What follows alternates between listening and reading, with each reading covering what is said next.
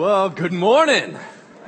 Good to see everyone. I got a bunch of good news for you.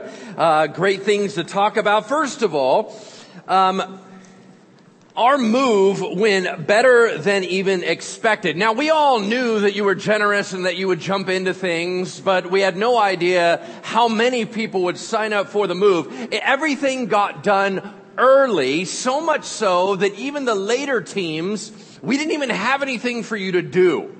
All right? Now, I don't know if you've ever moved and had people help you. Did you ever have way too much help? No, because the Lord was not in your move. Right? No, I'm just kidding. Obviously, the idea is that God really just allowed us to come together as a family. Everything is neatly cleaned up and tidied up, and everything looks beautiful at our last facility. We made sure to leave it better than we found it, and that's how we are always supposed to act as Christians. And so we have wrapped up that season of our lives. We are heading forward, and so our move out went awesome. What about our move in? Woo! Yeah, we have no idea. Woo! Okay, here's the deal. We have had the fire panel issue we've been talking to you about. We have tried 4 different things, all where they said, this will work, and it did not. So we have failed that 4 separate times. So we have a new plan that will work, allegedly. And that, and in case you're all wondering, it came to me last night. Some of you may go, I hope Lance isn't trying to figure it out. Right? No. We actually have a fire company that is trying to figure that out. All right? They have a new plan that they believe will work. They're going to try to implement that on Monday and Tuesday. What this means is we are very open as to whether or not we can get inside the building. But our faith is so strong that we handed out a map to our brand new place and said, we're going there anyway. So, yay, God. Now, we don't know if God's going to allow us to sit in the parking lot or if we're going to be actually in the building. But here's what I need you to do. I need you to be very alert to social media this week. We are going to be posting out on the city what the updates are, especially Friday. Posting on our Facebook page if you do any of that. If you are not kind of technologically savvy, the first thing you need to do is find a small person. And then say, hey, can you go check what my church is doing and tell me? That would be great. If that doesn't work, we have a default on email. You can email Brian Kiley. On the back of our map page, it actually has his address, his email address on the bottom of that. It's bkiley@bridgewaychristian.org. So would you please just check in with him? We don't want him inundated, so only do that if you don't have access to social media. But somehow, some way, make sure you're connected in with someone that knows so we can let you know at the last moment whether we're going to be in the building or in the parking lot. We all have a big come to Jesus meeting with the whole building team on Monday. So we're going to find out a little bit more. The last thing that I wanted to say before we dive into the Word is that last time we were together, we talked about the Invest campaign and where we were short. You all gave very generously and kind. They're still tallying that amount, so I don't have that for you, but I should have that for you next time we get together. I just wanted to remind you, not only did you give sacrificially and generously, but did you know that my buddy Banning over at Jesus Culture, do you know that their board authorized to sow into Bridgeway $7,000 for our move? How incredible is that? I did not ask them to do that. That was something that they said, you know what? We believe that what God is doing here is significant, and we would love to bless you. And anyway, just so you know, God is even motivating the whole region. As you know, The Rock has supported us heavily in this process early on. And so we just have a lot of friends out there that are really interested in making sure that we're blessed and cared for. So thank you as well for just investing in all of this. May God take all that you have given and not only multiply it for his kingdom, but may he then fill your coffers back up so you can give somewhere else, right? To where you can love on some other people. So thank you very much. Before we shift into the Word, as we were praying this morning as a team in the back, I just really felt led that I wanted to pray over you. So if you would just give me a moment, I would like to pray. And if you could just agree with the stuff that you actually agree with, I'm sure that periodically I'll pray about something and you're going to go, I don't know about that. All right. I totally get that. You're allowed to abstain. But if you do agree with what I'm praying, by all means, just in your heart or out loud, whatever you want, Lord, yes. Yes, Lord, more of that, right? That's what we want. So let me just begin to pray. And I want to just kind of pray over our sections as we go. So I'm just going to begin on your extreme left, my extreme right. So let's just begin to pray. Heavenly Father, I don't know why. I don't know where it came from other than I want to be very sensitive to what you're saying. And so, Holy Spirit, it seems like you want extra prayer over your kids. You brought them in and you wanted them to be showered with your love and showered with your blessings. So I just pray right now, Father, over this whole section, that God, if there are any that are lonely or hurting, Lord, if there are any who are wounded in their marriages, I just pray right now a soothing. I pray, Father, that you would comfort them. I pray that you would hold them close. And above all, Father, would you give us clear communication and allow us to be on the same page? Lord, this world is very hard to navigate, and if we're at odds with one another, then, Lord, we can't seem to go forward. So, Father, I just pray over our marriages, covering over our children. Lord, that they are our most treasured possession outside of our faith and our walk with you. And we just pray that you would give them coverage and watch our children when we're not there and when we are there. Father, for this center place, this centerpiece right here in front of me, I just pray a blessing, Lord, that you would encourage them and strengthen them. That, Father, I pray against despair in Jesus' name. And I pray a rising up of hope and a rising up of faith and an ability to be immovable. That, Lord, when the enemy would try to come in with discouragement, that they would be able to stand fast and be able to say, not today. I am not going to be moved off this place. That I know my God and I know that he is good and I know that he is for me. And Satan, you cannot lie to me. You cannot tell me otherwise. I refuse to stand anywhere else but right here upon the Word of God. And so, Father, I ask for an increase of faith. And Lord, over here to my left, Lord God, I just pray over this team. Lord, I just want to ask that you would begin to soothe the wounds of the past. Lord, I just pray that you would clean up all the hurts and the things that keep us awake at night and all the things that begin to eat at us and we wonder whether or not they can ever be repaired. Father, I just pray that you are the one that goes back in time and redeems and restores and revives. And so I just pray, Lord, for all of us that have lost something in the past, Lord, that you would help us to regain only the parts that you want. Lord, we want it all back the way it was, and it's not good the way it was. So, Father, would you restore to us only the goodness, only the rightness of those things? All that is not of you, Father, we ask that it would just shy away, that it would fall away, that it would break away, Father, and just allow all of us to be mighty in your name. May you restore us, Father, in our hearts. God, cover all of us today, all those working behind the scenes. Lord, would your blessings fall upon us in Jesus' name. Amen. All right. Would you take out your Bibles and the handout sheet that was given to you at the front door? We're going to need all the time that we have in this passage. I'm going to be intensely practical this morning, and therefore there's going to be a lot of notes. I'm going to be giving you a lot of numbered lists, which I don't normally. I'm going to be walking into territory I don't normally. So by all means, be on alert. We are in part 7 of our God Meets World series through the book of Ecclesiastes. And I entitled this morning's message, All Alone. I will simply say this to draw your attention to the fill in the blank. God said it is not good for man to be alone before sin entered humanity. Therefore, it is a rightful and purposeful design flaw. We simply cannot be alone.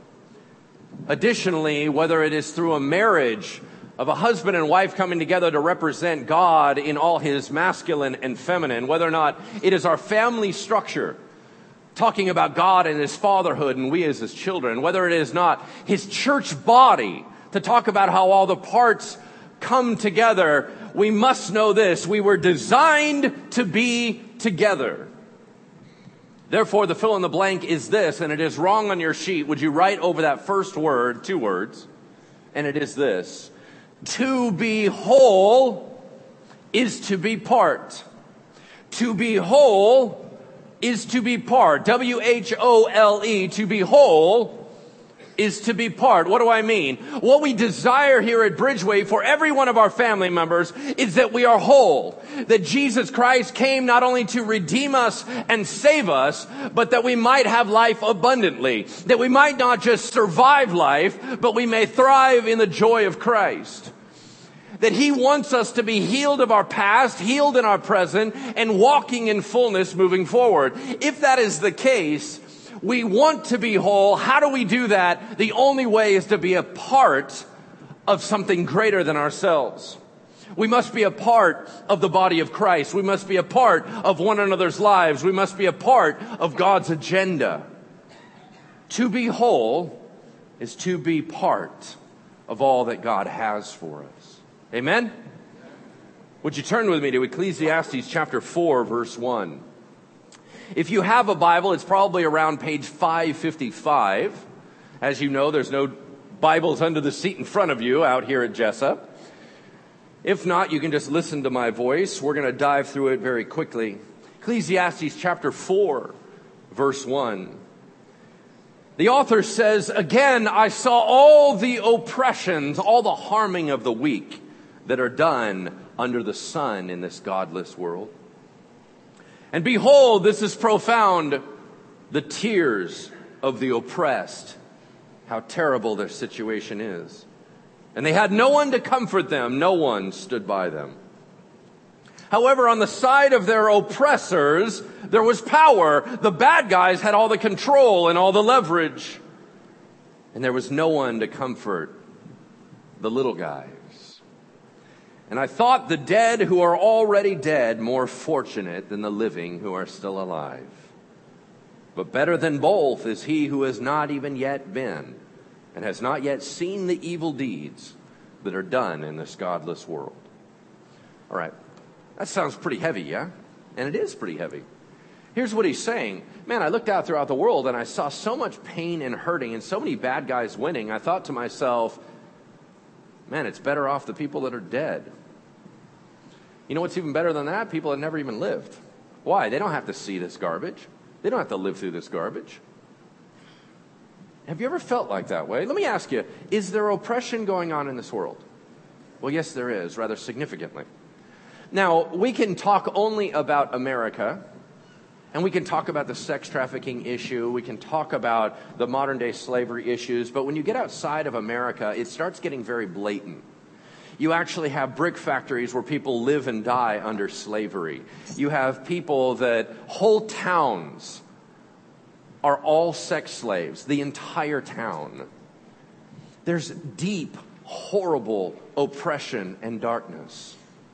There are things that, and I'm pretty well seared in what I've seen in my conscience, and there's still stuff in the news that I read about that I can't wrap my head around, because if I do, I'm going to go into a really dark place. Usually it involves child harm.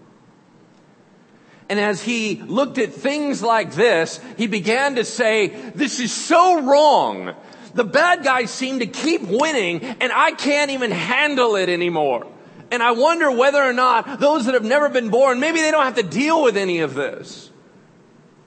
So it means that we have to have a very frank conversation as a church about oppression. And it's this. Some oppression is occurring in this world simply because the church has not stopped it.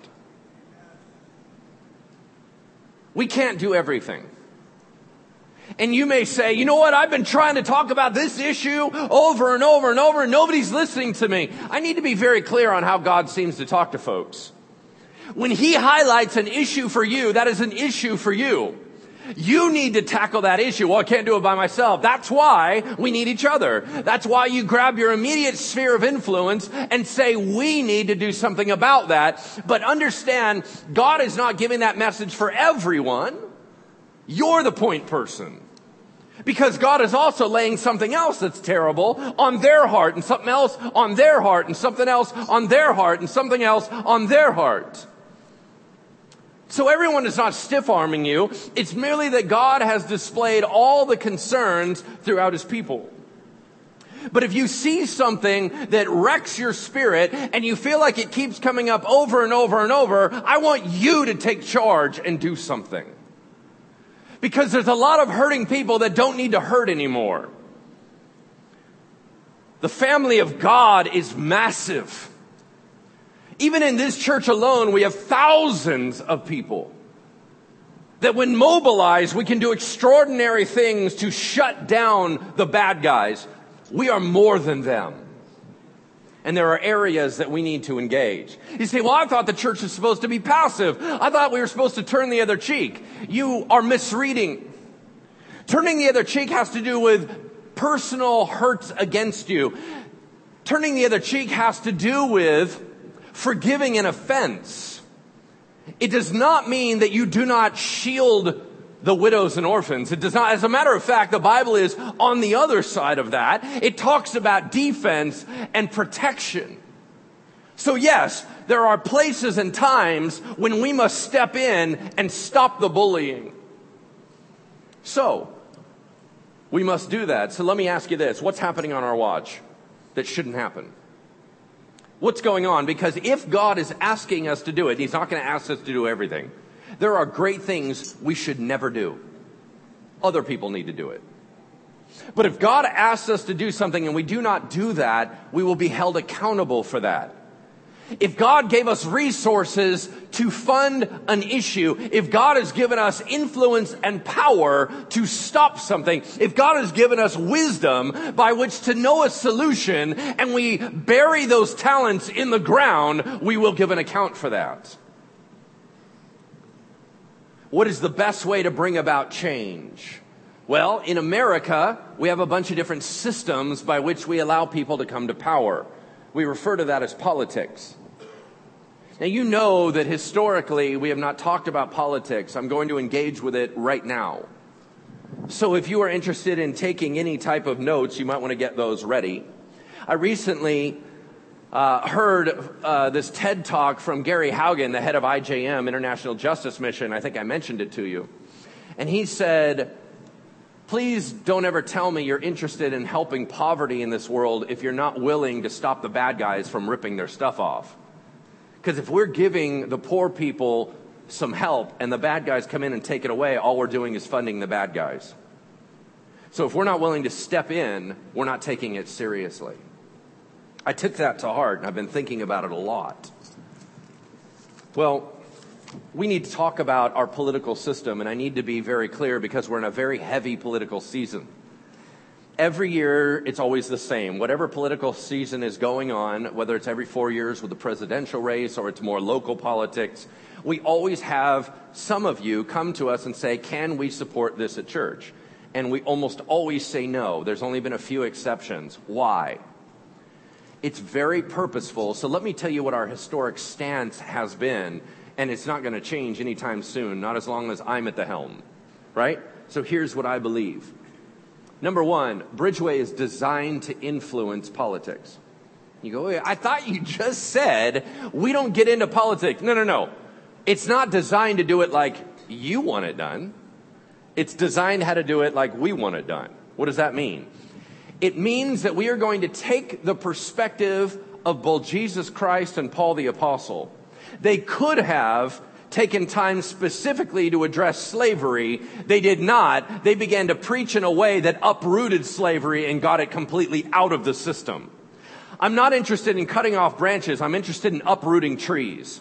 Therefore, we are always designed out that we are going to shape your worldview and then mobilize the entire church that all believers are to be involved in politics outside of this and doing what we can do.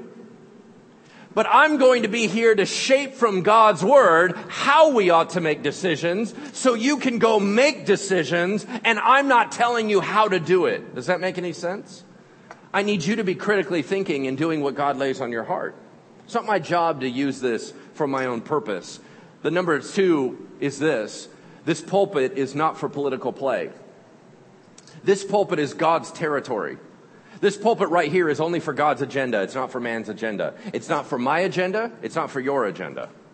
It is not for political play. And you go, what do you mean by that? I mean, currently, our political system is not as much about true change as it is about leveraging power over another. It's going back and forth, and I want no part of it here. This is not what this is for. That is for us individually and collectively outside of this place to go wage war with, but not on this pulpit. Number 3, we believe in world transformation, not temporary benefits. World transformation, not temporary benefits. Do you realize that it's possible to win a battle and lose the war? The church has done that over and over and over. Oh, we got that bill stopped. And meanwhile, the church is no longer seen as loving at all. We lost the very purpose of why we're supposed to be here. Let us be wiser than that. Number 4, we refuse to divide over non-essentials. If it does not have to do with Jesus Christ, the Holy Spirit, the Father, God's nature and works, we are not splitting over it. And the political system currently is very divisive. We have enough problems in the church trying to be unified. We certainly don't need more, all right? So what we are not going to do is split over it. What we are going to do is debate and talk and have fun and wrestle with it and try to find the truth. There's nothing wrong with talking about politics with respect and grace and love and strength. There's nothing wrong with that. We just need to make sure that we're not allowing the enemy to divide us over it. If we divide over a political aisle, we lose. That's not right. And then finally, number 5, please respect the atmosphere of the church. And here's what I mean. Public communication is a very tricky animal. I've been doing it my entire life. And this is what you need to be aware of. You're going to say, man, it would be sure nice if Pastor Lance would talk about this issue. But what part of the issue do you want me to talk about? Because every issue is very complicated, yes? If I begin to address one part of the issue, what about everyone else that's sitting next to you? Do you realize that not only are we different ethnicity, not only are we different in age group, not only are we different in socioeconomic, not only are we different in all these ways, even politically, sitting next to you are people that believe the polar opposite of you. Yet we're a body, and that's okay. But you would say, but these issues, they're very clear in the Word. They're very clear to the Lord. Are you sure that they're clear to people? Because what I have is a relative 45 minutes, right? I got a relative 45 minutes to open up Pandora's box, bring out all the issues, and get it shut. That's not going to happen. There are issues that are not capable to be discussed in a broad environment in 45 minutes. It's not appropriate. I will cause more problems than solutions. Not only that, do we have 1,000 people here, but what about the 1,000 online? What about the people that are listening to the podcast? What about the radio program? Do you understand everything we're engaging with as a body is going out into the world? And they're supposed to know what God's Word says in 45 minutes on a very complicated issue? No. Let me give you an example. You would say, I believe, Pastor, that I believe that God talks about the sanctity of human life. How come you never address abortion? Well, let me tell you this. Do you want to talk about the injustice of abortion, or do you want to talk about the people healing from abortion? Do you want to talk about the people that should have been aborted and they're still wondering through what's going on there? What do you want to talk about? Because whatever I'm going to talk about, there's someone hurting right next to you. And I'm not talking about that. And they can't even listen to a word I'm saying because it has stirred up so many emotions and hurt in their lives. So it's not quite as simple as we make it out to be. It's not that I'm afraid of talking about the truth. I think we're all pretty clear on that. It's not that in any way I'm caving to pressures. It's that I just want to be accurate and I just want to bring blessing. Let's keep moving forward. I am not here to share my personal political beliefs. Once again, that's not appropriate. However, there are things that we as Christians must do to influence the politics of our world. And I would like to give you 9 of those right now. So if you want to take notes, go ahead and write these down. Number one, Christians must influence society. We must influence society. This means using the proper means and channels available to us to shape how our nation operates. That is using our right to vote. That is using our voices. That is supporting bills. That is supporting political figures. Whatever it is, our job is to be out there, salt and light, changing the world. Whatever we learn in here, we are to take out there and put it into play. So yes, we are supposed to be involved. Number two, we need to stand up for what is right. We cannot cave to the world. We must stand up for what is right. I just need you to make sure it really is right. Because a lot of us have pet projects that I don't think God signed off on. But we're ready to get all hardcore about it. Let's stand up for what is right. Number three, we must express God clearly. You are a Christian. You do not get to do your own personal agenda or personal kingdom building. We must only represent God and represent Him clearly. When you get done talking about whatever political issue it is, has God been clearly expressed? Well, whatever I want to talk about. Has God been clearly expressed? Because you are an ambassador for His kingdom. Number four, we must support good and godly people. Good and godly people in office. And you know what? You don't quite know who they are. Here's why. I was walking recently, one of my buddies works down at the Capitol, and he walked me around all the Sacramento Capitol hallways and began to tell me everything that happens behind the scenes. And he began to express to me how the church gets it wrong. Because the church will come in mass and they'll support a candidate who said they're a believer, and then he watches that person act completely antithesis to Christ and worse than all the non-believers. Do you realize that religion is a political power play? Okay, how do we know that? Well, historically, it has been almost impossible to be the president of the United States without saying you're a Christian. Why? Because people won't vote for you. So what are you going to say if you want to be president? You're a Christian. Of course you're going to say that. Oh, good, he's a Christian. Is there fruit? Is this person's character high? Are they about God's agenda? These are very important questions. And you don't just get to look at a ticket. You don't just get to see a Focus on the Family pamphlet and be able to know whether someone's a Christian or not. We need to look through their lives and figure out, are they good and godly people? Because we need good and godly people in our political offices. Amen? Amen. Good. 4 people agree. Number 5, as believers, we must be more about issues than divisive groups. This is my wisdom to you as your pastor. We must be more about issues than about divisive groups. Why? Because if we agree with a big group, we end up having to agree with everything they stand for. And they have a very complicated ticket. If, for example, you go, well, I agree with a lot of it. When you put that out, you're saying yes to all of it. And everyone on the other side believes that you're agreeing with all of it. That's what makes our political system very complicated. If you say you're Republican, then people assume you believe everything Republicans believe. If you say you're Democratic, everything you believe. We need to be very careful with large groupings like that, and we need to be more about issues. What does God want, and what is best for His people? Let's look at the next one, number 6. Please stop using God's name to manipulate a scenario. What do I mean? Well, Jesus is a Republican. What? What are you talking about? Well, John the Apostle would never vote like that. Okay, stop saying dumb things like that. All right? Stop putting the Lord in there. Well, God's totally into a flat tax, man. That's how tithe was in the Old Testament. Okay, what? He's not even talking about our tax system. So don't just put God's name into it and suddenly it's godly. No, if you want to talk about something that is just flat out economic, just talk about economics. And say, I think this is smarter and this is less smart, right? I think this is a good idea or this is a bad idea. Don't manipulate the situation with your Christian brothers and sisters. Number 7, please use wisdom at all times. We are easily led astray. We as a people group have been trained to be led from the front.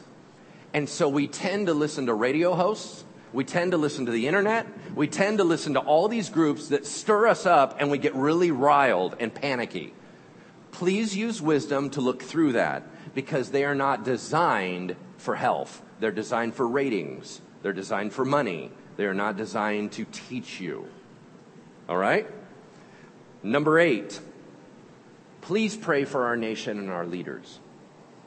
It is the number one tool we have for change, and it's the number one least utilized tool. Have you ever heard the phrase, if you don't vote, you're not allowed to complain? You ever heard that phrase? All right, we're going to use it in the church with this one. If you don't pray, don't whine. It is absolutely a mandate in Scripture. It's not like, hey, have you ever thought about? No. You're commanded to pray for your nation and your leaders. And if we are not praying, we are not doing our job. It's far more powerful than a vote. So we cannot whine about how things are if we are not praying the shaping of our nation. Right? All right? Finally, the last one. Please remain firmly committed to a biblical worldview. There's a lot of pressure in our world today to shift off of that. Well, you know what? This is more popular. You know what? This is better for my pocketbook. You know what? This is better for this. We cannot do that. We must remain fixed to a biblical worldview. Is this too much for you? Or does this sound good? Absolutely. Then let me give you 4 things very quickly on what we should not do, and I'll just hit them briefly. I've already talked about the first one. Number 1, please don't fuse Jesus with political parties or platforms. Jesus is neither Republican nor Democrat, all right? And as much as we want to say he's independent, that's a group too, so we can't say that one either. All right, number 2, please do not be nasty in our demonstration of love, okay? If we're out there trying to be Jesus, let's be Jesus. Number 3, please do not be manipulated by the systems at play. Please see through them. And then number 4, please do not grossly simplify or stereotype complicated issues. All right?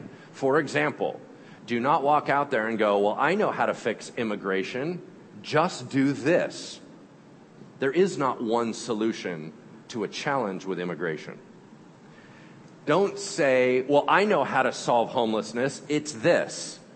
You don't know what you're talking about. Please do not say, I know how to solve our nation. It's that. There's very, very complicated issues. So walk in humbly and walk in with a learning attitude. Amen? Amen. All right. You're all pretty quiet out there. Am I stepping on too many toes? All right. Let's go on to verse 4. Let's go to something else that I can mess with you about. Here we go. Verse 4. He said, then, new subject, I saw that all toil, all hard work and effort, and all skill in work, a striving to do better work, come from a man's envy of his neighbor. This is also vanity and a striving after the wind. What does that mean? It means, why are you good at your job? Are you good at your job because you really want to be excellent for the Lord, or are you good at your job so you're better than the dude next to you so you don't get fired? Why did you get your last certification? You understand what I mean? Why did you get your last certification? Was it because you wanted to get into that next bracket to be able to make a certain amount of money? Or did you do it because if you know that certification, you can advance the company? Why are we advancing at all? Why are you doing what you're doing? Because if it's merely to keep up with the Joneses or merely to pass the Joneses, it's wrong. That's not the reason. There are great reasons to work hard. The Christian ethic is to work hard for the right reasons. What are right reasons? Well, let me give you an idea. Producing wonderful and useful products, bringing beauty to the world, blessing other people, providing for your family, contentment in your spirit, carrying out the will of God, using the talents He's given you. These are all beautiful reasons to work hard. The wrong ones are, it's all about me and make sure that I'm better than you. That's not good. So then he says this. He gives you 2 examples of errors. Verse 5. The fool, on one hand, folds his hands and refuses to work and then eats his own flesh. He's apathetic, steps out of the workforce, and it eats him alive. Verse 6. Better is a handful of quietness, meaning some gain with contentment, than 2 hands full of toil, of overworking, killing yourself with success, and a striving after the wind. All right, here's the two extremes he said. Workaholism and apathy. That is not the Christian ideal. Workaholism is not good for a variety of reasons. You all know what a workaholic is? Someone that just doesn't stop. It's more, more, more. They're always at the office. There is no other life. It is their life. All right? There's a problem with that. One, it tends to be driven by greed. Or two, it tends to try to shape their identity. You are not your work. You are far more than that. Life is not for work. You work so that you may have a life. Please don't reverse those. And if you're a workaholic, all that hard work, you'll never even have any time to enjoy it. And that's not what it's for. But on the other hand, you have apathy. Apathy is where you just go, nope, I'm not working at all. Forget it. I'm opting out. That will kill you. What do I mean? Well, there's a gentleman that's homeless in my neighborhood. And so I struck up a friendship with him, and I kept seeing him around. And I finally got to this, and I said, dude, what is your story? What in the world are you doing? You're just as, he's younger than me. He's just as tall as me, looks a lot like me. And I'm going, man, you look like you have an amazing ability to do stuff. What's going on? And he said, I don't want to work. And I was like, why? And he goes, why should I be unhappy like everyone I see? Why should I be like all of you? You're all miserable. I'm good with less. I don't want more. I don't want to get involved in that process. I don't want to be sad and stressed out. So no, I don't want a lot. I don't need a lot. And I'm not going to live on a lot. All right. Now there's some wise things in what he said, right? And yes, he can look at all of us that are out there being workaholics and going, that looks miserable. And it is. He's right. But he took it too far. He took it to apathy. He stepped out of the mix, and that is not what Christ asked us to do. But lest we paint everyone with that brush, let me just speak for a moment on homelessness. Homelessness is a very, very complicated issue. And so I went and asked Tammy Vallejo from E49, who works in the downtown area with all the corporate groups and all the nonprofits and all the churches to talk about homelessness. And I said, Tammy, what do we need to know? She gave some interesting information. She said, you can split out homelessness into a bunch of different groups, but here's something that would make sense to the church. There's two main groups of homeless. One is chronic, meaning you're always homeless and you need a whole system change to get out. And then there's situational or temporary homelessness. She said the church is not equipped to handle chronic homelessness. You simply don't have enough access to the world. It's all the systems in the city working together to fix it. She said, but where the church can step forward is in situational, temporary. She said, but you don't need to reinvent the wheel. You need to partner up with the people that know how to differentiate what needs what, who's playing the system, and who really needs help. So we as a church need to always be wise in how we handle a very complicated situation. Yes? All right, good. One person agrees. Let's go to verse 7. He said again, a new subject. I saw vanity under the sun in this godless world. One person who has no other, either son or brother. He has no family, no heir, no one. Yet there's no end to his toil. He's still a workaholic. And his eyes are never satisfied with the riches due to greed. And he never even asks the most important question, for whom am I toiling and depriving myself of pleasure? This also is vanity and an unhappy business.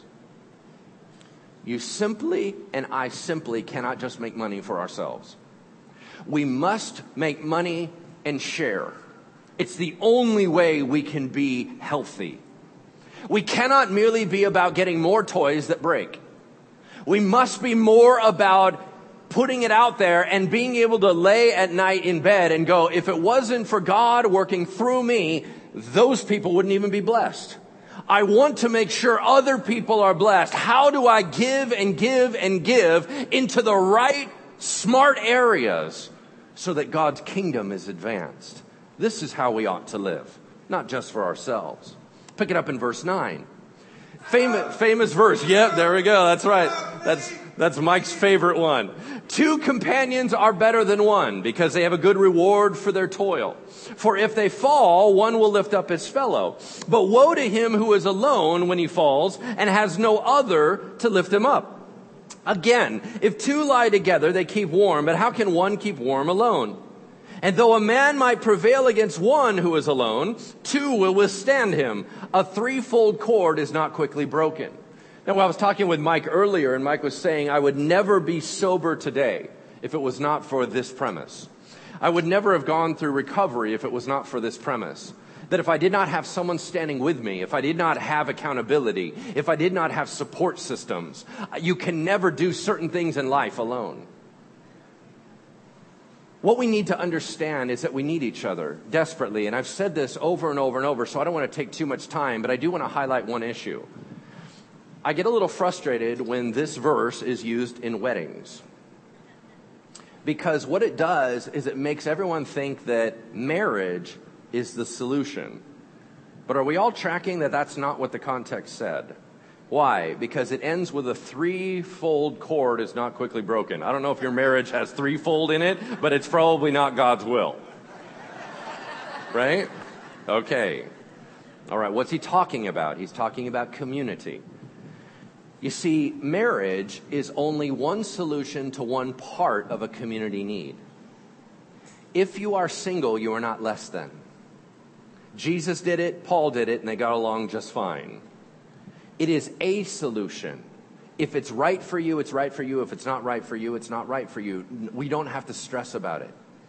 It's easier in a church subculture to be married. And that's why there's a lot of stress on the singles. But it's not more godly. We just need to understand that what we truly need is deep friendships. What we truly need is companionship. What we truly need is partnership. Some of us have struggled in our marriages to have that at all. But God wants all of us to have those things because that's how we're healthy. Let's finish this out. It closes with a story.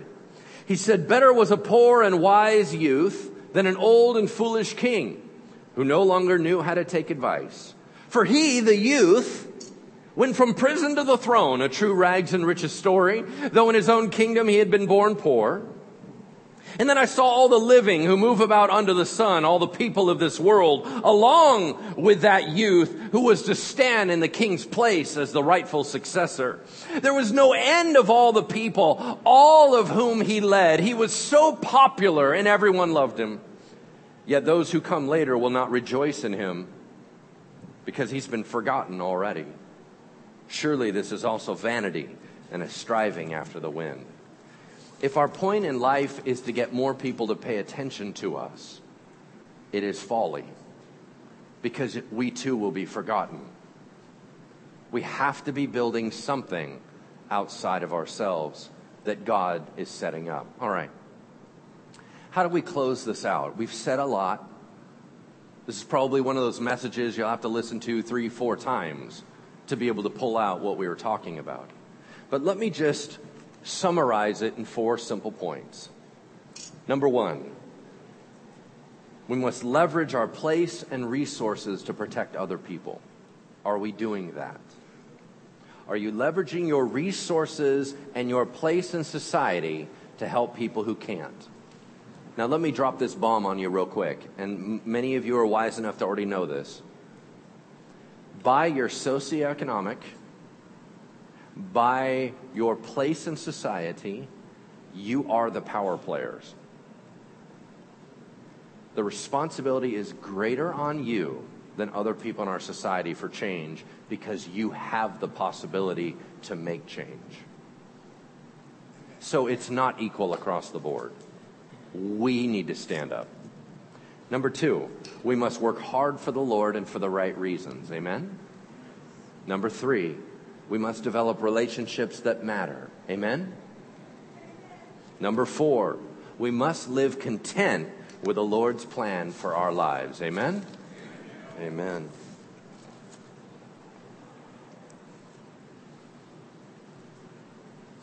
We have opportunities.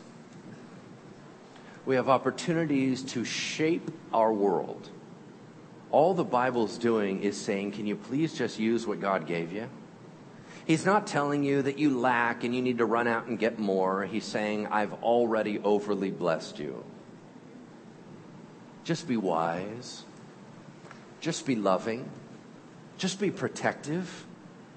Just be encouraging unity. Just be salt and light. Because remember, the Bible says you will be my witnesses. You will be salt and light. Not you have to struggle to be my witnesses. Not you have to struggle to be salt and light. You just are. Please be who God made you to be. Amen? Amen. Let's close in prayer. Heavenly Father, thank you so much. And Father, even as the prayer team comes, I ask that you would anoint their hands and anoint their lips. That everyone they pray over, Father, might have a connection with you in a special way. That, Lord, whatever needs that you want us to have fulfilled, whatever things you say are done or things that need to begin, would you bring us to the altar to pray?